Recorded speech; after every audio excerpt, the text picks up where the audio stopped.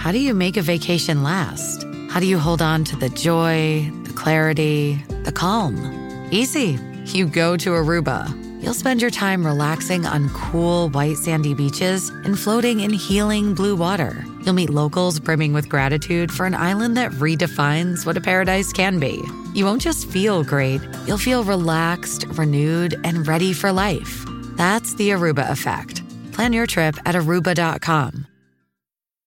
Find a fresh take on a fall getaway to Wilmington, North Carolina and beaches. Enjoy hiking trails in a state park, fresh seafood with a side of live music, and fall festivals galore. Then live it up along the Riverwalk in Wilmington's historic downtown. With 3 island beaches, Carolina, Curie, and Wrightsville, and a vibrant downtown, you get the best of the Carolina coast all in one place. Plan your fall getaway at WilmingtonandBeachesVacation.com.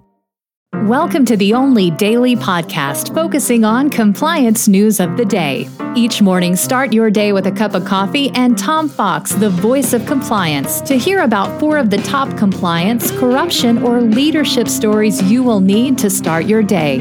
The Daily Compliance News is a production of the Compliance Podcast Network. First, a word from our sponsor.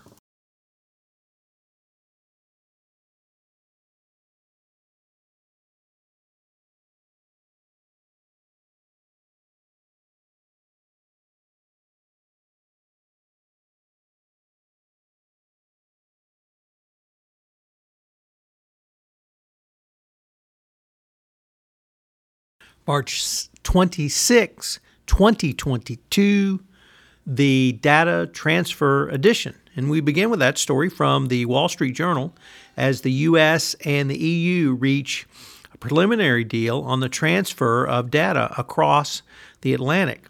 They would allow data about Europeans to be stored on U.S. soil, heading off a growing threat to thousands of companies' transatlantic operations.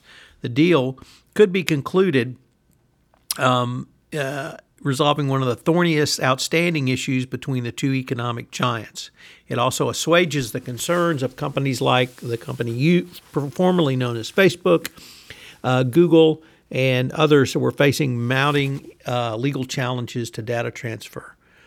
If you've wondered about the difference in the Biden administration and the prior administration, this provides a prime example, as this would never have happened under the Trump administration. Due to their own ineptitude and corruption. Next up, also from the Wall Street Journal, a former Microsoft employee has alleged bribery schemes for multiple years by Microsoft in the Middle East and Africa. Microsoft said that it had fired some employees and terminated other partnerships in relation to the allegations made Friday by Mr. Yasser El-Abad.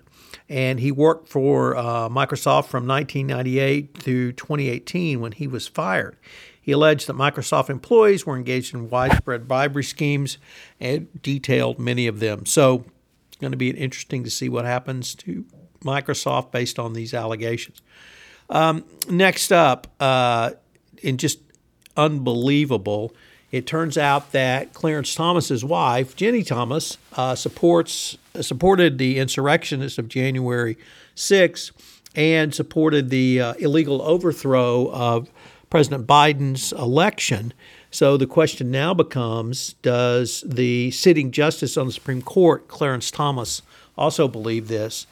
Thomas has made no comment on this, but this is incredibly bad news for Chief Justice Roberts and the Supreme Court and puts the entire credibility of the Supreme Court at risk now.